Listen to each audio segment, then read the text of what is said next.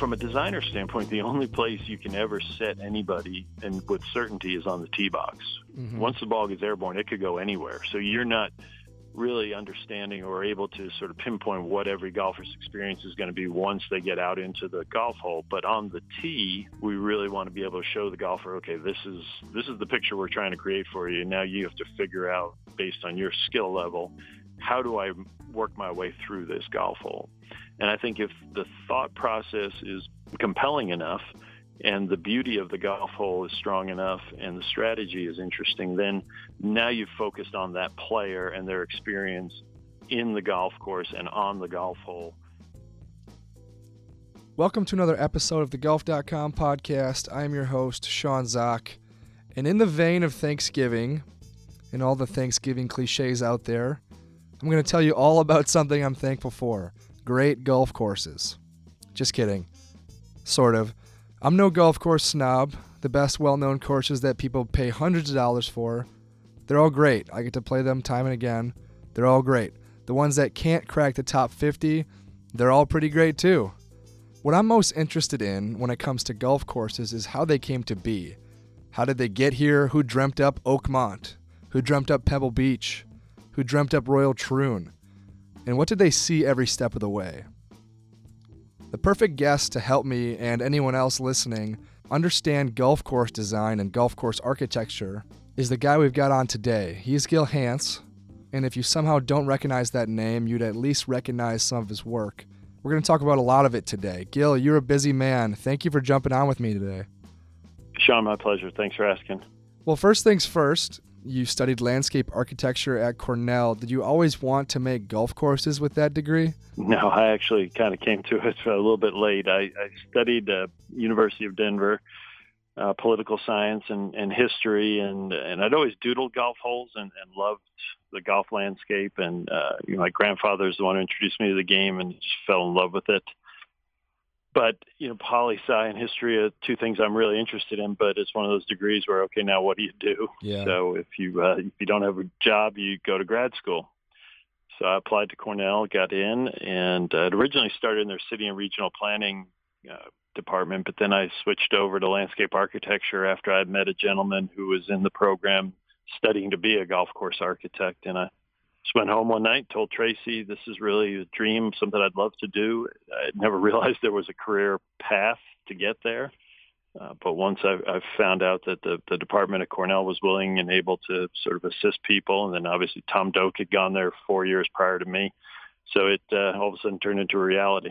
Yeah, that's pretty awesome. And eventually you got to the point, not that much later, after graduating from Cornell, that you ended up creating the business and forming obviously what has become now one of the more formidable and most popular golf course design businesses out there. When I look at your website, I see the name Jim Wagner. He's a longtime business partner of yours. I'm curious, when it comes to the design of each course and restoration and renovation of various courses, do you guys bring the same aspects to the team, or are you different in what you each do? Yeah, Jim's a lot funnier than I am. He's, Jim's been working with me for 20 years now, and I couldn't be luckier. I mean, really, at the end of the day, golf, we've always approached golf course design as a collaborative production, and I think that, there are plenty of people who can bring a lot of ideas and thoughts to the table, and Jim has, from day one, been able to do that and also translate those concepts into the field. I mean, we've always been a small firm that believes in being on site and being literally hands-on, getting on bulldozers, excavators, working in the field, trying to let the design evolve. And Jim, his talents are the way he can visualize things and the way he can get on an excavator and build, been fantastic. I think the other aspect of what he brings is he's very interested in the planning, the budgeting, the scheduling, things that I'm not nearly as good at as he is. And so I'm always delighted that he's willing to take on those aspects, which are ultimately crucial. If you're designing in the field, you need to obviously have a game plan going into it. And, that game plan is going to call some audibles as you find things in the land. But you really need to start off with that first foremost, that process. Yeah, it sounds like a pretty perfect teamwork relationship you guys got going on. When you look at your resume of original designs, these are courses that you crafted from start to finish.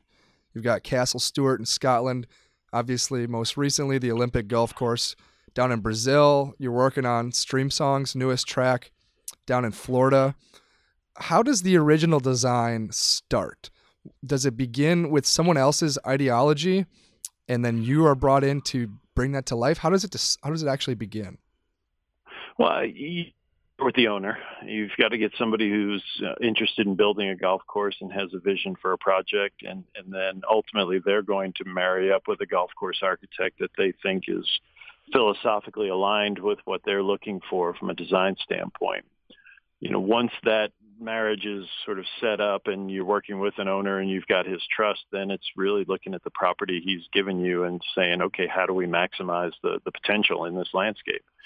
So I think that harkens back to the time I was able to spend in Great Britain. I think all the projects we look at have really got a sort of a feel for a very natural site and a very natural looking design. So we go out on the property, we do what we call cataloging, and where Jim and I will just walk a site and take a topo map that'll show us the contours of the land, but it doesn't necessarily show us all the sort of interest or features or nuances. And then if we can catalog those features, nuances, and put them on the map, then we can go back to the office and really start to lay out where the golf course is going to go and how it's going to flow. We try to factor in variety, change of direction based on the wind, lengths of holes, direction of holes, dog legs left, dog legs right, basically a big stew that you're trying to put out and concoct on this piece of property that at the end of the day needs to suit the needs of the owner and hopefully in our minds get the best out of the site that he's given us. Yeah, there's a lot of, there's obviously one main person you have to appease, but there's a lot of people that one day we're going to enjoy the golf course, hopefully. And you laid out a good bit of the process. The part of every story that always gets me interested is the part that no one can actually see. So like when you go to Whistling Straits, you see the Lake Michigan along the dunes and everything that you have there. It's pretty easy to see, but there are things that you can't see, like the various research that you have to put into each area, building codes and local DNR, having to get them involved. How much is that? How much of that goes into the process as well, and how early does that start? Well, that's going to be a critical component of what you can build. They generally don't dictate what you can design because you're going to sort of figure out how to utilize the land, and you're going to understand that there are going to be restrictions based on it.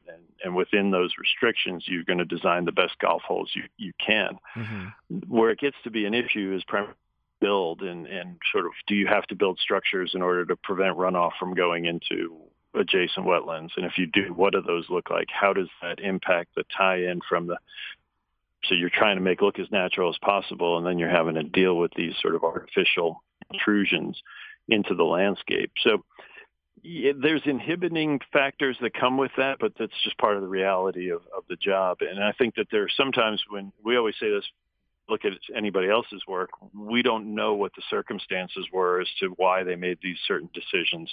Was it based on ownership? Was it based on permitting? Was it just strictly their own design decision?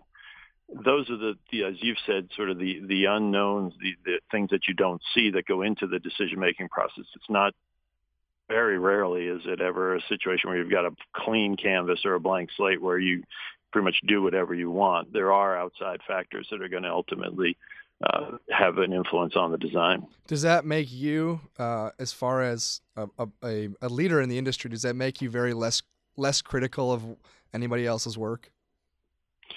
Yeah, I'm just not critical by nature. I think, we all do the best we can. I'm just going to go in under the assumption that every architect is looking at the property and use the best of their abilities and the best of the circumstances that they have to work with. And then ultimately you just got to determine whether that was it.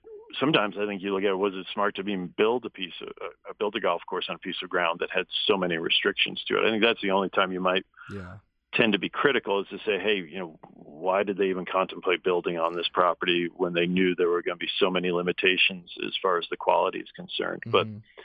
But in my mind, any golf course is a good golf course. We love the game. We love the playing grounds it's played upon. And there are no sort of clear rights and wrongs in golf course architecture. It's very subjective, and in many instances, it's more art than architecture. I mean, there are obviously engineering aspects and physical, practical aspects you need to address in making sure the golf course functions. But when it comes down to presentation, look, feel, strategy, that's ultimately, in the eye of the golf course architect who's creating it. Yeah, that's certainly, I'm sure, one of the beautiful parts about it for anyone who's trying to take it on is you might not do it right, but you probably aren't doing it wrong either. One thing that's very key with your company, I look at the website, and one page reads that we look to nature for inspiration. Now, I got to admit that it's a bit of a cliche only because you don't have time to explain it on the website. Can you unpack that a little bit? What does it exactly mean to use nature as inspiration?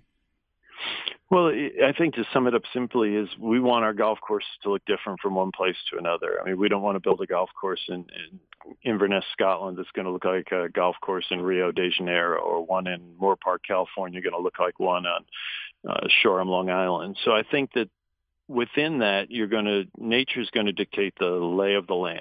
So you're going to have this piece of property, this canvas you're working on, and if you don't go out of your way to significantly alter it, it should, in theory, have unique characteristics that are different than anywhere else. And then within the playing confines of the golf course, you're obviously going to want well-conditioned greens, well-conditioned fairways, tees, et cetera. But then as you get closer to the periphery, how do the hazards and how does the rough meld into the natural landscape? So in this instance, nature is going to provide you with a palette of vegetation that would be indigenous to this particular area of the world. So if you have a golf course that feels like it sits on the ground, then that in theory is drawing inspiration from nature.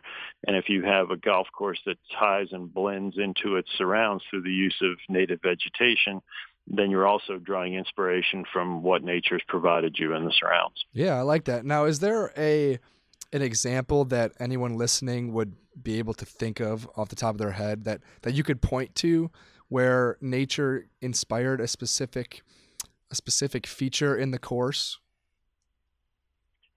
Well, I think you look at places like Bandon Dunes or Streamsong, that sandy-based areas, but the red and the blue at Streamsong and our course black draw from the sort of the spoils that were left behind through the mining operation and the native vegetation that exists there.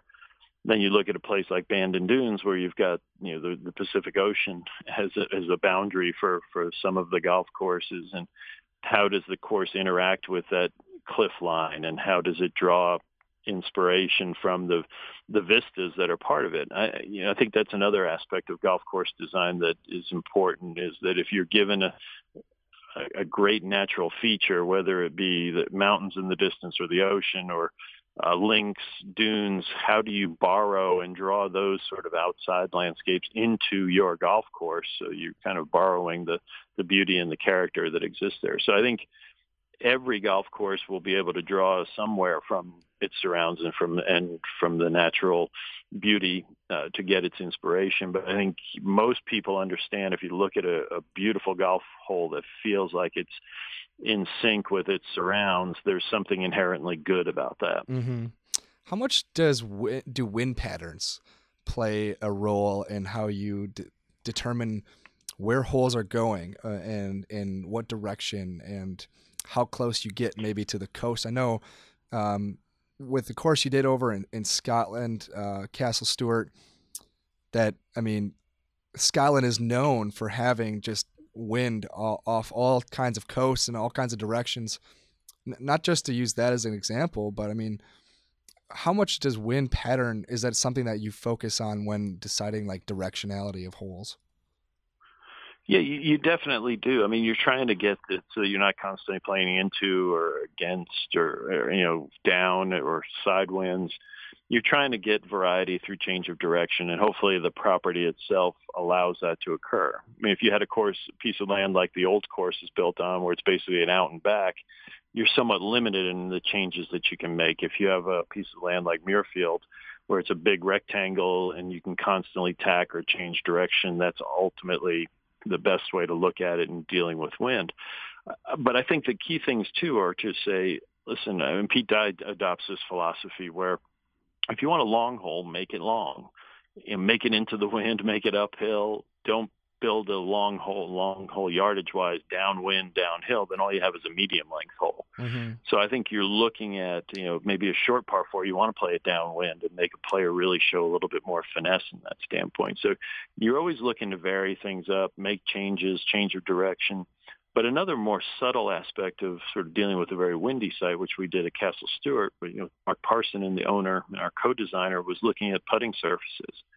If you know you have potentially significant winds are going to blow on the golf course and you build severely undulating greens, you may wind up in a situation where you've got to stop play because balls are moving on them. So you really have to sort of factor in, if I'm looking at the occasional or even more than occasional 30-mile-an-hour wind that's going to be on this golf course, how can this golf course, if we're looking at it to play firm and fast, how can we build architectural features that are not going to cause the golf course to shut down when you get into these sorts of weather situations?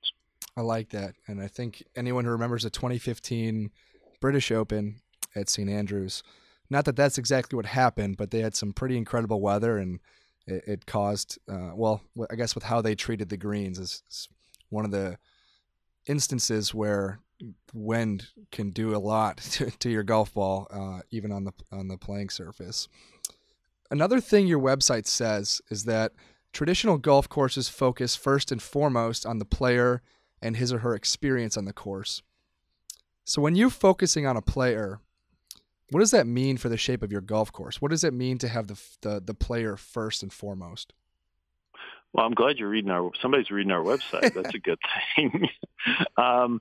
It's one of those things where we feel like there was a period of time in golf course architecture where maybe the player and the experience of playing the game were secondary, that there were most golf courses were being built to sell real estate, to create pretty pictures, to hide cart paths, to sort of focus on things that weren't necessarily first and what we believe first and foremost what a golf course should do. And I think if you look at great old golf courses, they always focus first and foremost on how is this golf course going to be played? How is it interesting? How does that golfer experience the walk in the park? That's something that's really important to us, is building walking golf courses. Obviously, if you have physical limitations and you can't walk, we wouldn't begrudge anyone to play, if they need a cart, but we try to build golf courses that are walkable, that are easy to get from tee to green, that sort of have a very nice flow to them. So I think all that experience of what does it feel like when I'm walking down a hole, what do I see? Because from a designer standpoint, the only place you can ever set anybody and with certainty is on the tee box. Mm-hmm. Once the ball gets airborne, it could go anywhere. So you're not really understanding or able to sort of pinpoint what every golfer's experience is going to be once they get out into the golf hole. But on the tee, we really want to be able to show the golfer, okay, this is the picture we're trying to create for you. Now you have to figure out, based on your skill level, how do I work my way through this golf hole? And I think if the thought process is compelling enough, and the beauty of the golf hole is strong enough, and the strategy is interesting, then now you've focused on that player and their experience in the golf course and on the golf hole, as opposed to focusing on things that may be sort of, or should in theory be second or third on the list. Well, I appreciate you helping us kind of dive into your brain, because this is exactly what I wanted the conversation to be, is you explaining what you see and what you decide upon what you see. You recently were in Australia. I think that's why we're doing this interview during Thanksgiving week, is that you were down at the Australian Open. That course is Royal Sydney Golf Club. You were able to watch both pros and amateur hacks kind of play the course during the same week. What do you learn from that? Like, what do you learn from watching completely different players take on the same plot of land? Well, being one of those hacks myself, I do commiserate with that level of player and how they're working their through the property. But I think seeing the professionals play, I was really more interested in what about that current golf course was proved challenging to them. And I think it was the tight nature of it. There were some pretty difficult driving areas based on the significant number of trees on the golf course. Trying to see whether there were hole locations that compelled golfers to play the golf hole differently on any given day.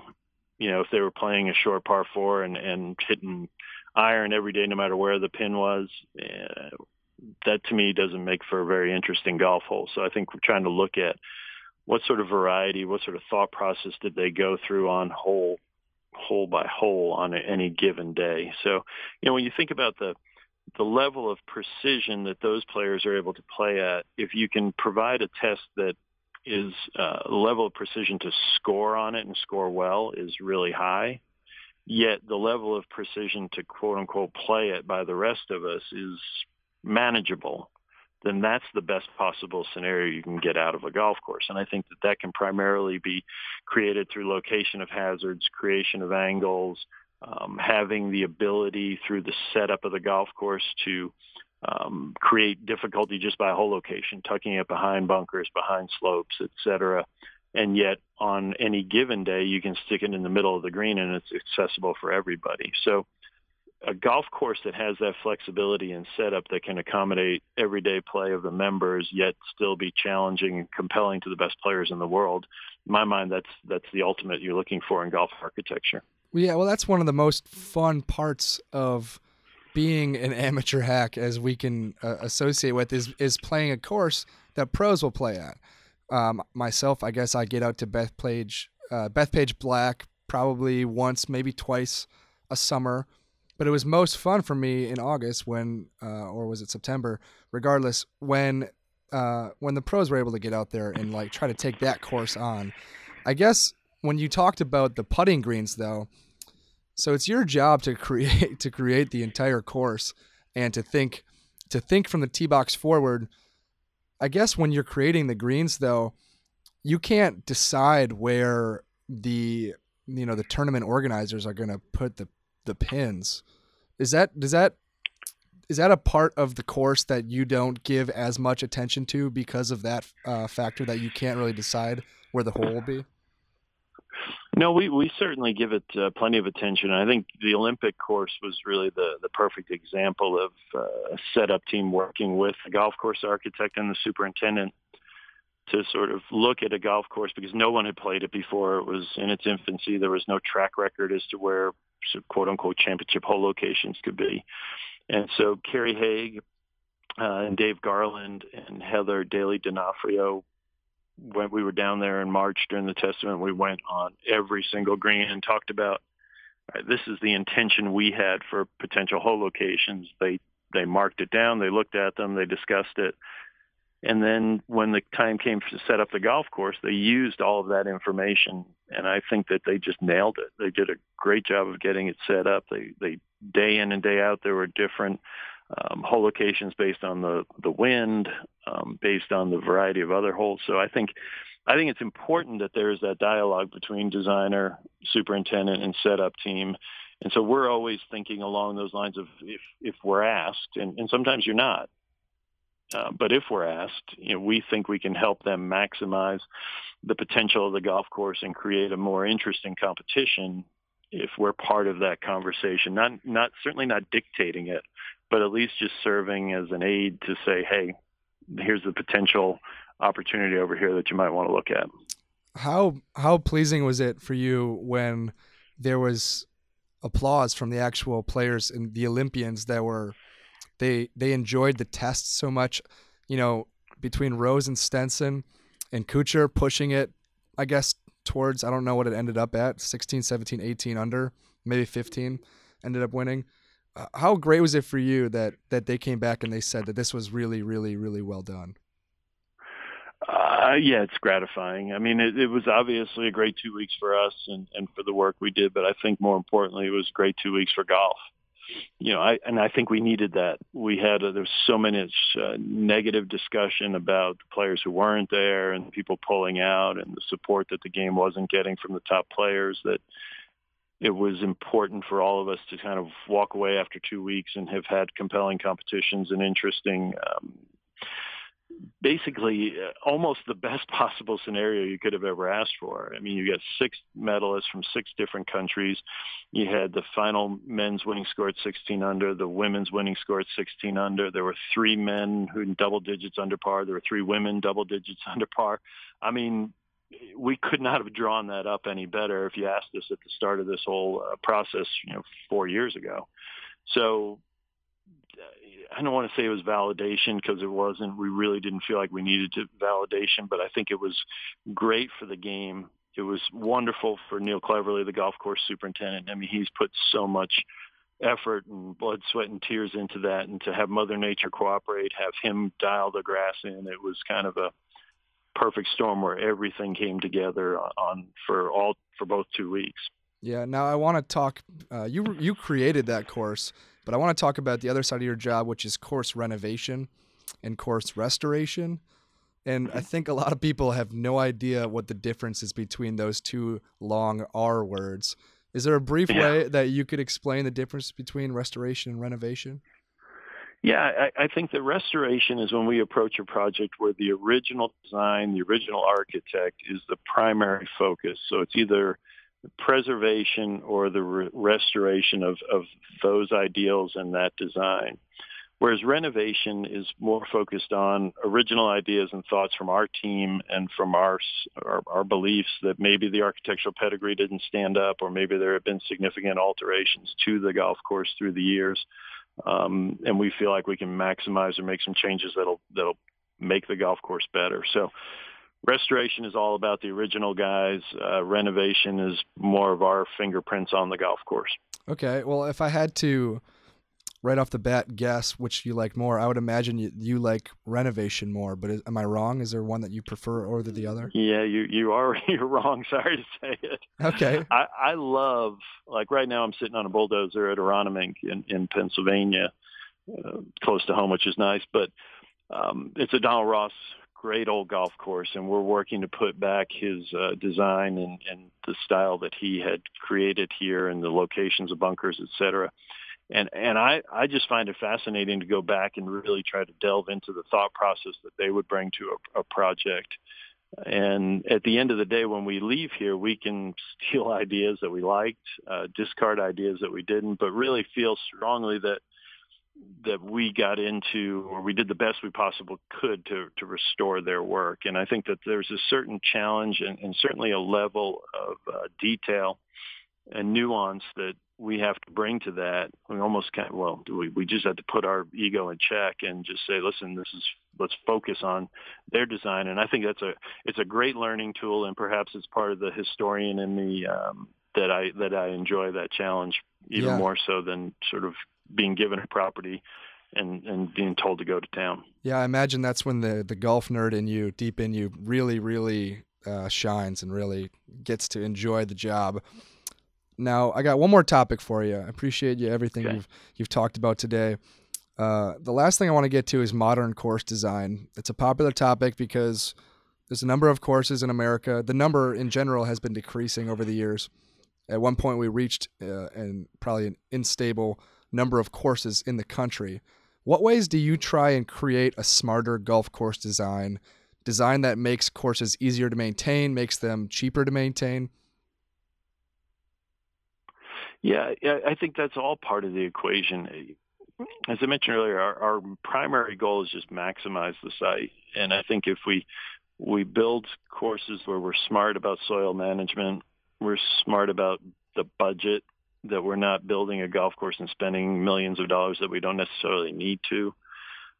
If we're building features that are maintainable, and we have to understand as part of that equation with the owner when he gets involved, say, hey, my expectation is we're going to be here, and this is the presentation that we're going to have. Based on that, then we can understand what we need to do with the features in order to make them more attainable. But I think the thing that goes across all spectrum with this golf course designs of ours is that we want to build something natural. We want to build it as inexpensively as possible. And, soil is such a critical component of maintenance. If you have good free draining soil, you have soil that in essence has not been flipped upside down and manipulated, it's ultimately going to allow the turf grass to function better and perform better. And if you've got healthier grass, you're going to spend less money on the inputs that the industry needs to put into it. If it drains well, you're going to spend less money on water and irrigation. You're going to be able to maintain it in a more sustainable standpoint. And then, the last piece of the puzzle too there is selecting the right grasses.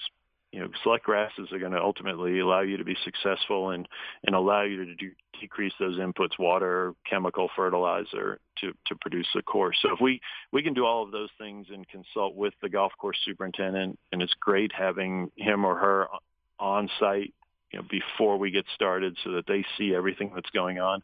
They can make sure that we're not building stuff that they can't maintain, or they make sure that we're actually through the construction process taking care of the property in a way that's going to give them the opportunity to be successful.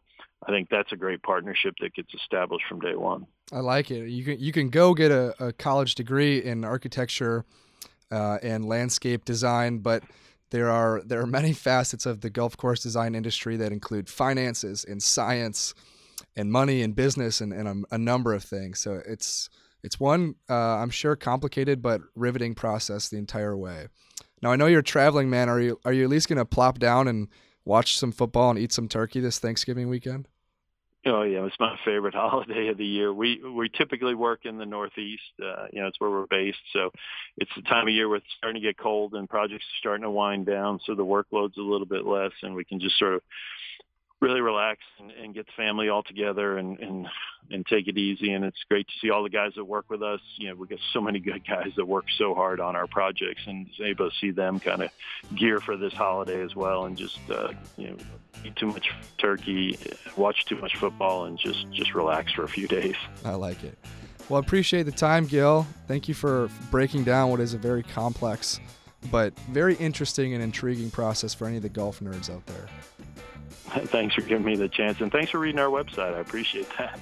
You got it. That was Gil Hanse. Hopefully you get a chance to play one of his golf courses one day. If you like the podcast, tell me about it on Twitter at Sean_Zak. That's SEAN_ZAK. Enjoy Thanksgiving and eat your heart out. I'm your host, Sean Zak.